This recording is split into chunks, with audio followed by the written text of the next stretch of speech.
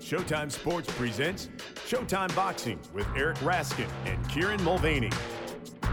Hello and welcome to another special edition of Showtime Boxing with Raskin and Mulvaney. With my co-host, Eric Raskin, I am Kieran Mulvaney, and this is our second episode devoted to The Kings, the new Showtime documentary series that looks at the lives and careers of Marvin Hagler, Roberto Duran, Thomas Hearns, and Sugar Ray Leonard through the lens of the changes that were taking place in the broader world during the 1980s. Shortly, we'll be joined by Jackie Callum, groundbreaking boxing manager, former publicist for Tommy Hearns and the Kronk Gym, and a prominent figure in the docuseries.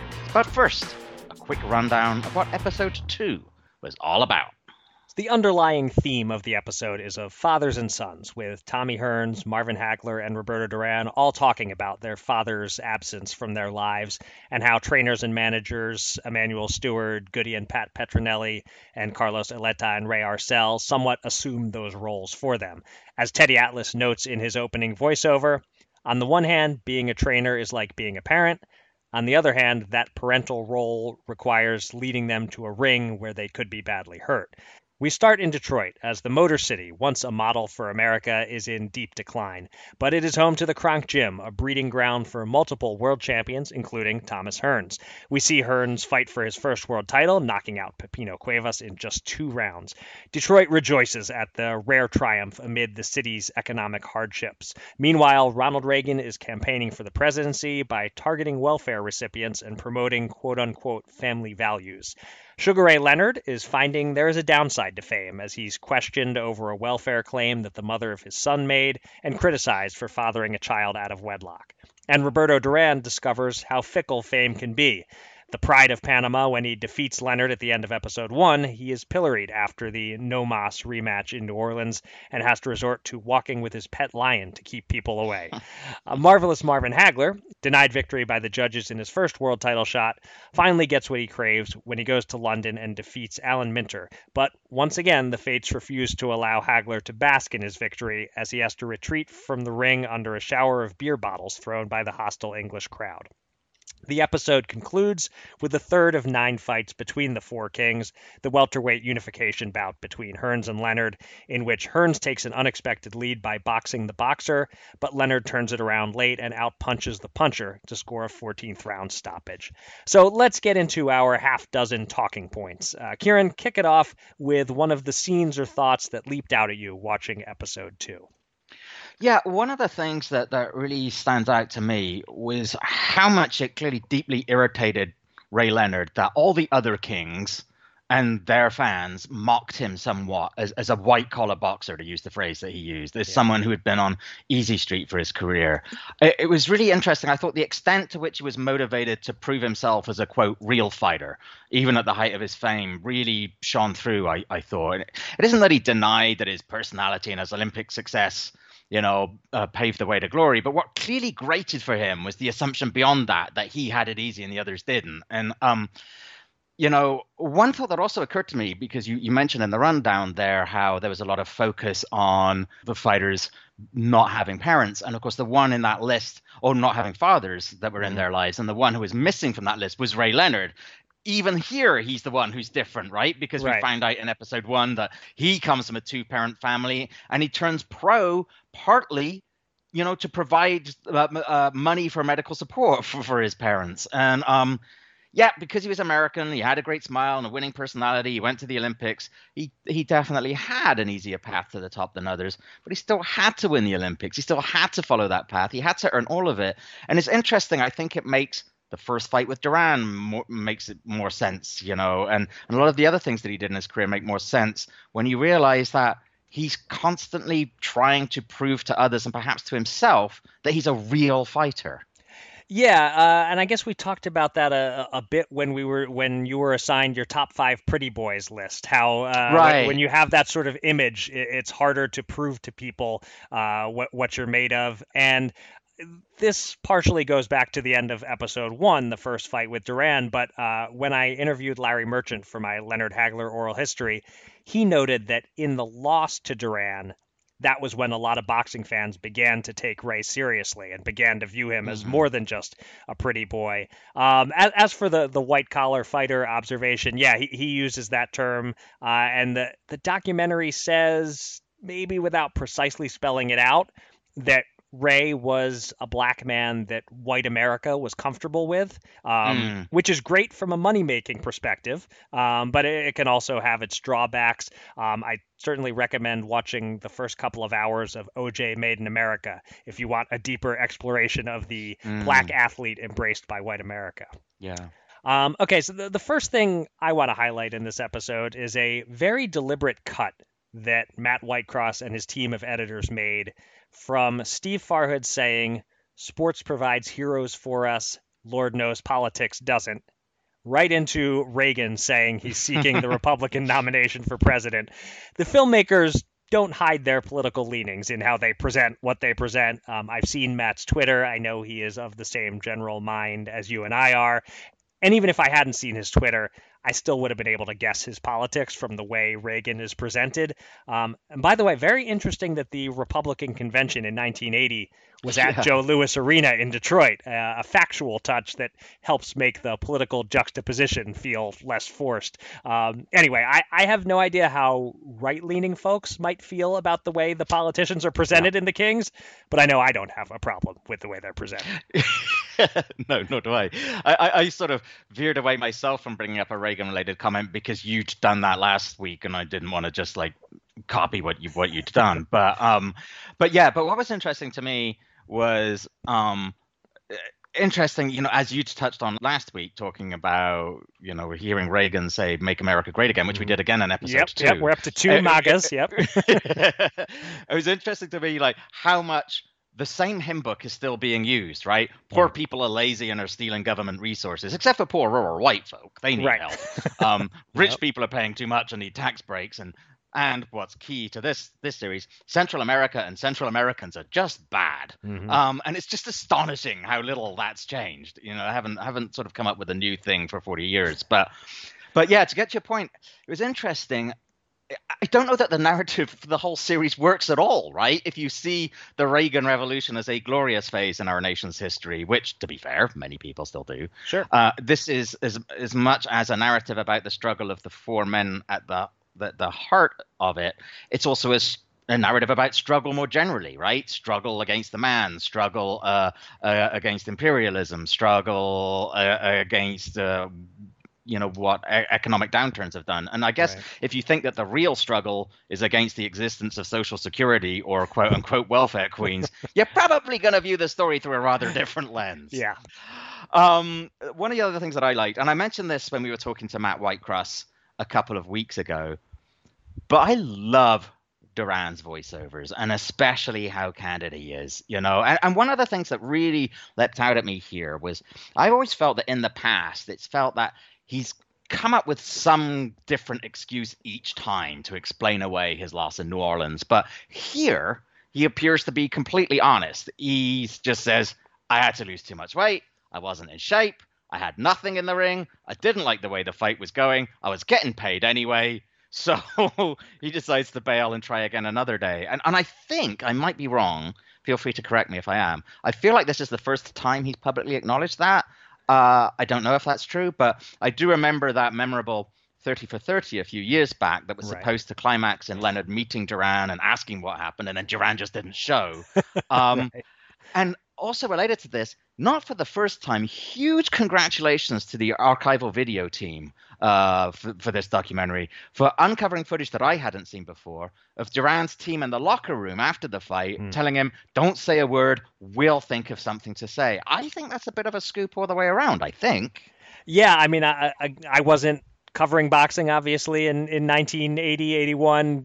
Can't recall what might have been out there at the time, but I hadn't seen that before either. And yeah, I think everything that he said in this documentary, I don't know that any of it was stuff he hasn't said at some point, but to sort of put it all together, the way that this feels like the most open that he's been in addressing the no mas. And I still think that Duran thought he was doing the macho thing by quitting, that he was saying, what Leonard is doing in there, that's not boxing. I'm too much of a serious fighter to be a part of this. I think in the moment he thought it would be well received, and it turned out he was very wrong about that. But that's my interpretation of the no mas anyway. But then it's, of course, all that other stuff played a big role in it. Had he been in better shape, maybe he's willing to keep trying to catch Leonard instead of just giving up the way he did.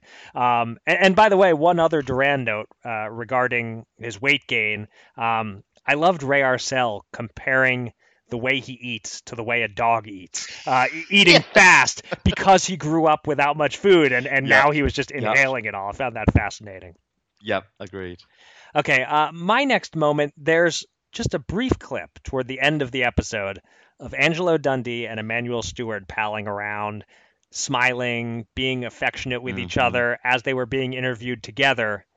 And damn, did I get both the good and bad feels watching that. Yeah. It's back to what you said last week about the melancholy you felt seeing Emmanuel and Marvin. And even though he lived a longer life, he died at age 90, I felt a little sad seeing Angelo too. And by the way, I can't say this for certain, but I think I conducted the last interview Angelo ever gave. Wow. I'm not sure, but I interviewed him for that oral history that I already mentioned. He died about 4 or 5 months after it published, and when he died, I was under the impression that I had been the last reporter to interview him. Could be wrong. Wow. But yeah, I just want to say he was a delight to interview. Yep. Very friendly, very animated and enthusiastic. That was the only time I ever spoke to him, and I'm really glad I got the chance. Yeah, I got to talk to him a couple of times. Bert Sugar, co-wrote or basically ghosted his autobiography, and Bert and I were very close. And with Bert sort of just saying, "And you got to sit down with this guy," and sweetheart of a man, absolute sweetheart of a man. And I did. I noted that interaction with Manny and him. And the other thing that stuck out to me in the same vein was the camaraderie between Howard Cosell and Ray Arcel after the New Orleans and the way that they talked with each other. And, there's often a collegiality between trainers, of course, not always, but often. But it's kind of the nature of the beast as trainers chop and change who they work with. And, and they, they know each other in ways that fighters only know each other. But I did also really like that interaction between Arcel and Cosell because I thought it was one of like mutual trust and respect. It's a difficult line to walk, isn't it? In that. But it seems that nowadays, and I'm talking specifically about boxing here, it seems that relationship between reporter and boxing figure is either borderline obsequiousness or past borderline obsequiousness on the part of the reporter, or a very determined distance. And it is possible to thread that needle, I think, where it's possible to be collegial and congenial and professional all at once. And I feel like as much as any scene so far, perhaps because of the direct relevance, to us and our job, that one really had me yearning a bit. I don't want to be one of those things were better back in my day kind of thing, but that really had me yearning a little bit for days gone by, if you know what I mean. Yeah, it's a great observation. Talking of other memories of days gone by, which do not have me yearning for the good old days, the scenes of Hagler's victory over Minter and the subsequent hooliganism actually brought back some uncomfortable memories for me. I mean, obviously, I grew up in England, and that country in the late 1970s and early 1980s was at times a pretty horrendous place to be. And being a spectator at a sporting event could be taking your life in your hands. I mean, everybody knows all about British hooliganism at that time, like at soccer games and the like. And the racism in society that was somewhat inextricable from that, it wasn't even really remotely hidden, to be perfectly honest. I do remember watching the fight on TV, and I do remember being shocked at the aftermath, but I was 12 years old at the time, and I was too young to connect it with the racism that was a clear factor. I just thought that, the fans were pissed because they thought that Hagler had headbutted Minter to cause the cut.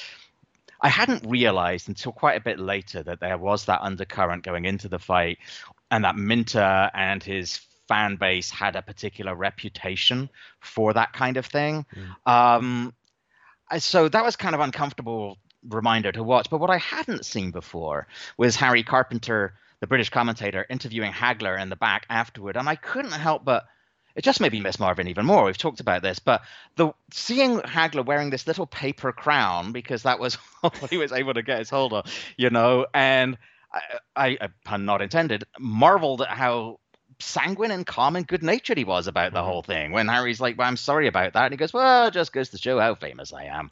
I could not believe how incredibly calm and cool he was about that. And like, to get back to the earlier point, every minute he's in the series just makes me miss it more, to be honest. Yeah, and the scene in the ring after the win over Minter, certainly appalling. And as you said when we were talking about the political angle, times haven't changed as much as we might have hoped.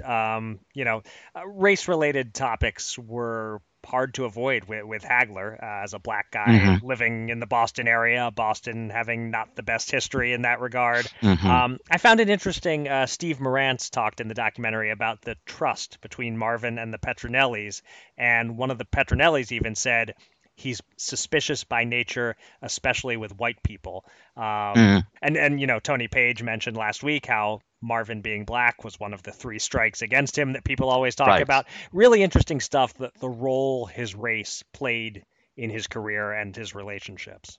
Yeah. Okay, last topic, continuing on from that, because it also concerns Hagler. I found an interesting observation that Larry Merchant said Hagler was the Ringo of the 4 Kings in the early 80s, meaning he was sort of the forgotten, overlooked one, the clear number 4 in terms of star power at the time. And then the line was followed by a classic Larry laugh at his own joke chuckle. That's always been a fun Larry trait. Anyway, that's it. Just something about Hagler as Ringo really did it for me, and for Larry, apparently. Yeah, indeed. Of course, I love Ringo, but his biggest contribution was arguably Octopus's Garden, which is a fine song. Yeah. But it's no Hagler Hearns. It's no Hagler Hearns. No, it's definitely no Hagler Hearns. And in fact, don't want to derail this too much and turn it into a Beatles conversation, but when Octopus's Garden comes on the shuffle, I tend to skip that one. Of course, I did get myself thinking about this. Well, if that's the case, you got to assume that Ray Leonard is Paul, but then who's John? And I just went up far more down the rabbit hole than Larry had any intention of any of us doing. So instead of beating that comparison to death, let's bring in this week's guest, shall we? Yeah, let's do that. All right. Joining us now is one of the most celebrated names in boxing, probably best known as the manager of James Toney and as the inspiration for the Meg Ryan character in the movie Against the Ropes. But she began her career in boxing working as a publicist for Tommy Hearns and the Kronk Gym, and she features prominently throughout the Kings. It is, of course, the one and only Jackie Callan. Jackie, thank you so much for joining us on the Showtime Boxing Podcast. It's my pleasure. I'm so glad that you asked me. Yeah, we're excited to talk to you about this. And I know you haven't seen the whole documentary yet, but there is a scene in it with your voiceover mentioning that your first time in the Kronk Gym was when you went there as a journalist to conduct an interview, and you talked about the reaction when a white woman walked into this down and dirty boxing gym. What kind of journalism were you doing at the time? What was the occasion for that interview? And how long did it take for you to segue into becoming a publicist for Kronk and for Tommy? Well, that's a good 3-part question. Yes. I'll give you the answer. I was foremost an entertainment writer. I wrote for a daily paper, and I covered the Oscars, the Emmys, the Grammys, the Tonys. I traveled a lot to all the press junkets for the new films coming out, and I interviewed everyone from Sinatra to Elvis to, the old movie stars like Charlton Heston, and way back I did presidents, I did sports celebrities, Michael Jordan, Magic Johnson, people like Michael Jackson. So I really did the gamut of the entertainment field. And then in the mid 70s, we were short a sports writer on an assignment. So they asked me if I'd like to cover sports, which, because I was a sports fan and a little bit of a tomboy, I said, yeah, I'll be happy to do it. So that led me into a career as a sports writer.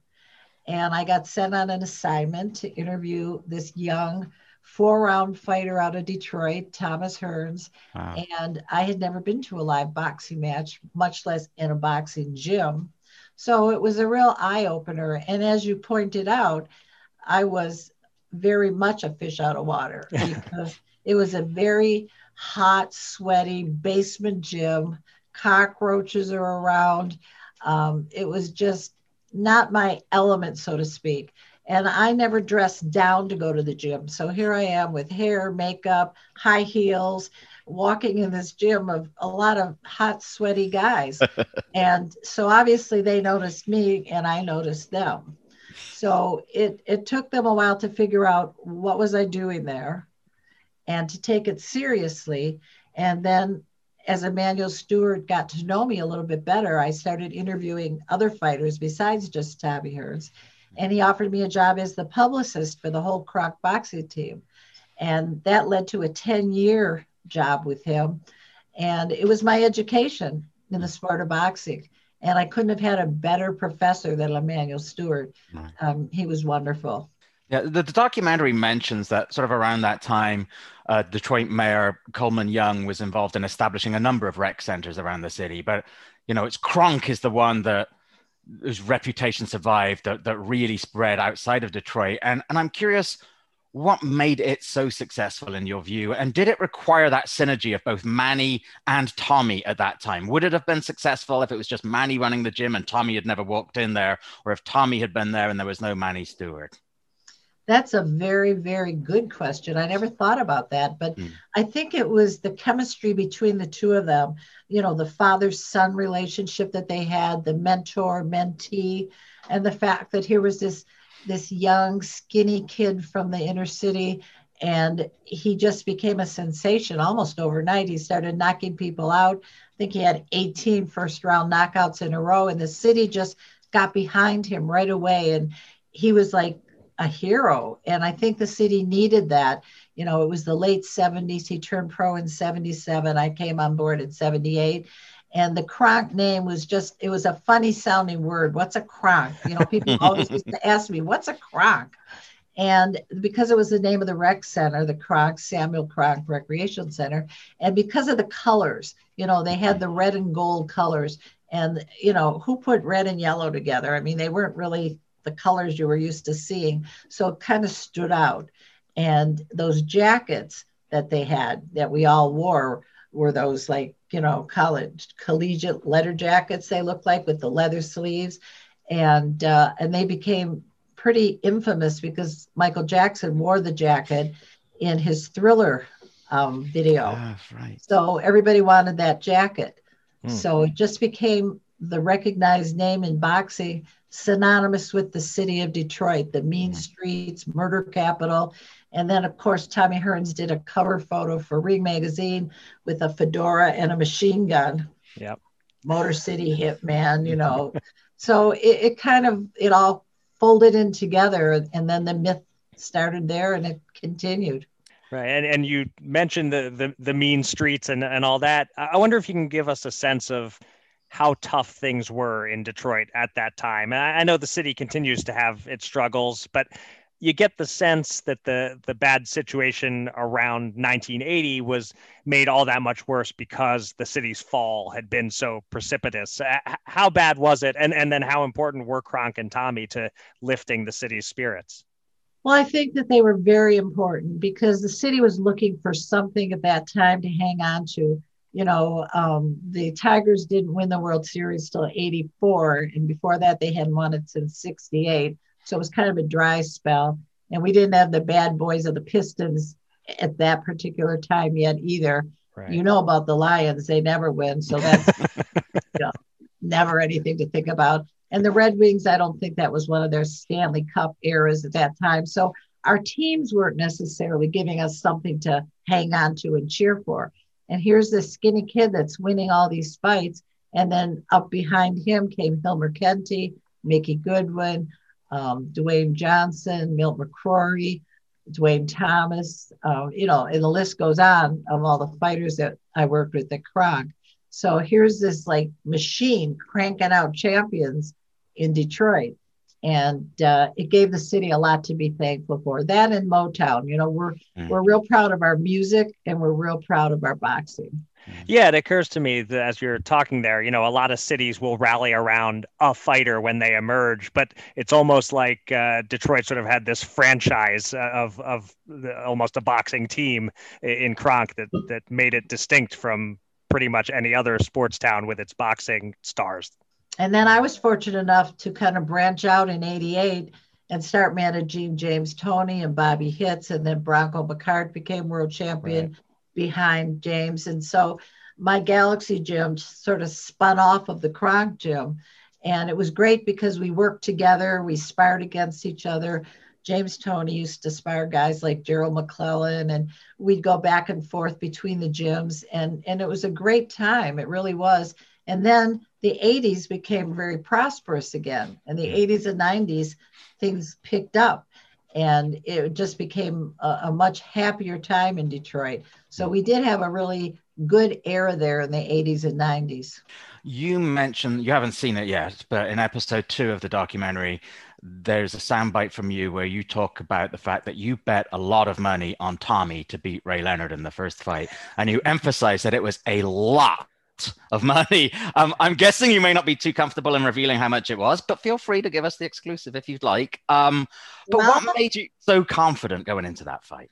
I believed in him so much. And we're still best friends. He's one of the nicest, most genuine people I'll ever know. And I just felt that he had what it took to beat him. And at the time, had it been a 12-round fight like they are today, I suppose it would have had a different ending. But being that it was 15 rounds, we saw what happened in the 13th round, so on. But I just had great confidence in him. So I decided to wager what to me was a lot. And I mean, if I were to put it into today's money, because that was like 40 years ago. Right. Oh, I would say it would be in excess of 50, 60,000 maybe. Wow. Okay. That's a big bet. That is. It was. And through 12 rounds, you must have been thinking you were good for it too. Oh, at the end of the 12th round, I was ready to leave and go right to the sports book. Yeah. I had my little ticket in my hand and I was like, this is great. But, it doesn't always work out that way. And Tommy gave it his best. And to be honest with you, at the end, the money didn't bother me as much as seeing him lose and what it did to him emotionally. That really hurt.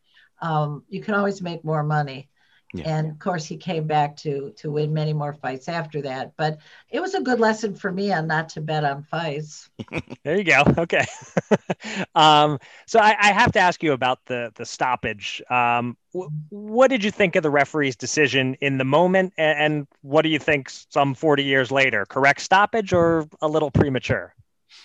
I think you can look at it either way. You can look at, I always err on the side of protecting the fighter health-wise. So I would rather stop it a little too soon so the guy is able to fight another day and he's healthy. I see too much evidence of brain damage from prolonged fighting careers and it isn't just in the ring, it's all that sparring in the gym, the cumulative concussions and hits in the head that kind of go on and on and on year after year after year. And a lot of times you see these boxers who are slower as they get older than they would have been at that age if they hadn't taken that many punches. So I don't blame a referee for protecting a fighter. But from the other side of the coin, you kind of wish they let him go that little extra bit to see if they could recover enough to get back in the fight. But, hindsight being what it is, it went in the record books the way it did. And that's that. Right. Does it help you at all when you're looking at that result, knowing that Tommy went on to have such a great career anyway? Like, do you think maybe you might be a bit more questioning of it if that had derailed him in some way? Great point. I do think that, I'm glad that he never got seriously hurt and that he was able to go on and have a long career. And if you talk to him today, he'd probably tell you he wants a fight tomorrow. He sees Mike Tyson's doing it, and he sees Roy Jones is doing it. And I think that love for the sport never dies. And I think a true fighter wants to fight until they're too old to climb in the ropes. You know, they love that feeling, that ring walk from the locker room to the ring and the fans cheering and the music playing. I don't think you ever get over that, and you always in your mind relive that. So, you know, he had a wonderful career, 7-time world champion, and I'm just so proud to have been a part of his career and to be such a close friend to him now, because he's just, like I said, he's a prince of a guy. Looking back on that whole era, particularly the whole Four Kings era and that rivalry between those four greats, if somebody were to come to you now, maybe didn't know anything about it, but they'd heard that this documentary series was on and you were involved in it, and they asked you to say, Jackie, what was it about these four fighters? What was it about this era that made it so great? What would you say to them? Well, I think number one, in that era, the best fought the best, because there was this saying that always went around boxing circles, that to be the best, you have to beat the best. So the fighters in that era wanted to fight the best fighter they could fight. Today's fighters are a little more cautious. They want to pad their records and, you know, be a little bit more careful who they fight. But then it was bring me the best you got and I'm going to beat the best. So I thought that was a great attitude, a great spirit. And each of these four fighters were so unique in their own way. You had Sugar Ray Leonard, who was America's sweetheart. That smile could light up a room. Duran, he was such a character with his lion and his crazy following down in Panama. And he had gone from a smaller weight and up and up and up until he came up to meet the Sugar Ray Leonards and the Thomas Hearns and the Marvin Haglers. And, you know, and Marvin being the kind of surly, unappreciated, you know, unspoken champion that never got a break. You know, he was kind of the guy that, you know, had an attitude, that chip on his shoulder. And here's Tommy, you know, holding up the city of Detroit on his shoulders. And, you know, each one of them had their own flair, their own personality.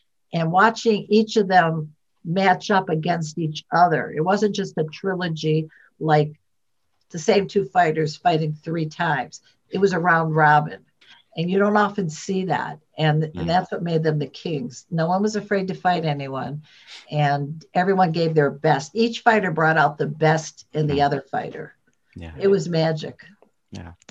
And you've commented a few times already in this interview on Tommy's personality and what a good guy he was and is. And that's the last thing that I kind of want to ask you about, Jackie, is to just talk about him as a person, both then and now.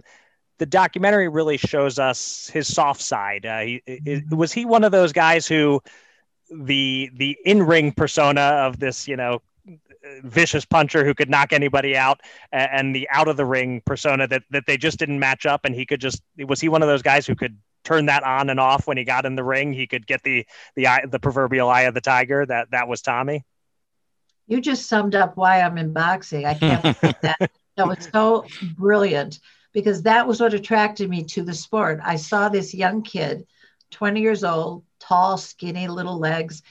And he was like, he had the look in his eyes at the beginning of a fight, like, I'm going to kill you. And I'm sitting on the outside of the ring and I'm afraid, and I'm not anywhere near him. He was so vicious. And that right hook, it was just so solid. And I was just afraid of him. And then when he got out of the ring and we went in the back to do the interview, he was this quiet, meek, looking down in his lap. I couldn't believe it was the same person. Wow. But how do you turn that on and off? How do you look like you're 7 feet tall with a sledgehammer in your hand? And then when I'm talking to you, I can barely hear you, you know, speak up, kid. It was like, it was unbelievable. And the sweetest thing about him is that from day one, his fans are like gold to him. I mean, if you come up to Tommy Hearns, whether he's eating, whether he's getting a haircut, whatever, he will stop. He will take a picture with you. He'll sign anything you give him, your shoe, your hat, anything. He loves his fans, and he's so accessible and he's so kind. I'll give you an example.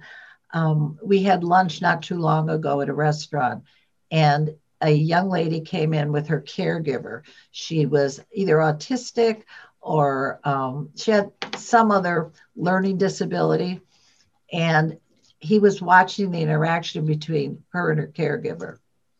And as we left, He walked by the table, and the caregiver looked up and said, Tommy Hearns. And he said, yes, ma'am, nice to meet you. He shook her hand, and he hugged the little girl. And as we left, he grabbed their check. Oh, wow. Wow, really? Oh, man, that really says a lot about him. And it's great to hear that you two are still close. Very close, yeah. One sort of tough question that I'm curious for your response to. The unfortunate truth is that his speech isn't great, and that's been the case for a while. But as best I can tell from interviews and from that story you just told, his mind is still sharp. He has it all together. Am I correct about that? And just in general, 100% correct. And I thank you for saying that, because when your speech is not quite as sharp as ours is, people assume your mind is not as sharp. Right. And in his case, that is totally the opposite. He's as quick-witted as anyone could be. He's clever as all of us. And he just isn't able to articulate it as well as he used to be able to. But don't let that confuse you. Right. He's sharp as a tack. And I guess if he's picking up random people's checks, that tells us that he's doing okay financially as well. He seems to be fine. Good. He's healthy. He's happy. He has children he loves, grandchildren he loves, and many, many friends. And he's our hero. We love him in Detroit. And every time anyone sees him, it's always, hey, champ, how you doing, champ? Great. Jackie, it has been a genuine honor and pleasure to have you on our podcast. Thank you so much for joining us. Thank you so much for your time. These are the best questions I've heard in a long time, so I enjoyed it. All right. Thank you. Thank you very much. And we very much look forward to hearing, as I'm sure you probably yourself look forward to hearing what else you have to say on the documenting episode. So far, it's been great. No, but I didn't want to see it all at once. I wanted to see it the way the public sees it, one at a time. Okay. Great. That's fantastic. And I hope you enjoy it as much as we have. Oh, I will. Thank you so much. Thank you, Jackie. Thank you, Jackie. That will do it for this edition of Showtime Boxing with Raskin and Mulvaney. We will be back on Monday with a full-length podcast previewing Teofimo Lopez versus George Kambosos on Triller and the Showtime Championship Boxing triple header headlined by Jamal Charlo versus Juan Macias Montiel. And we will return next week with a look back at episode 3 of The Kings when our guest will be producer David Dinkins Jr. Until then, thanks for listening. Be safe, be kind, and be well.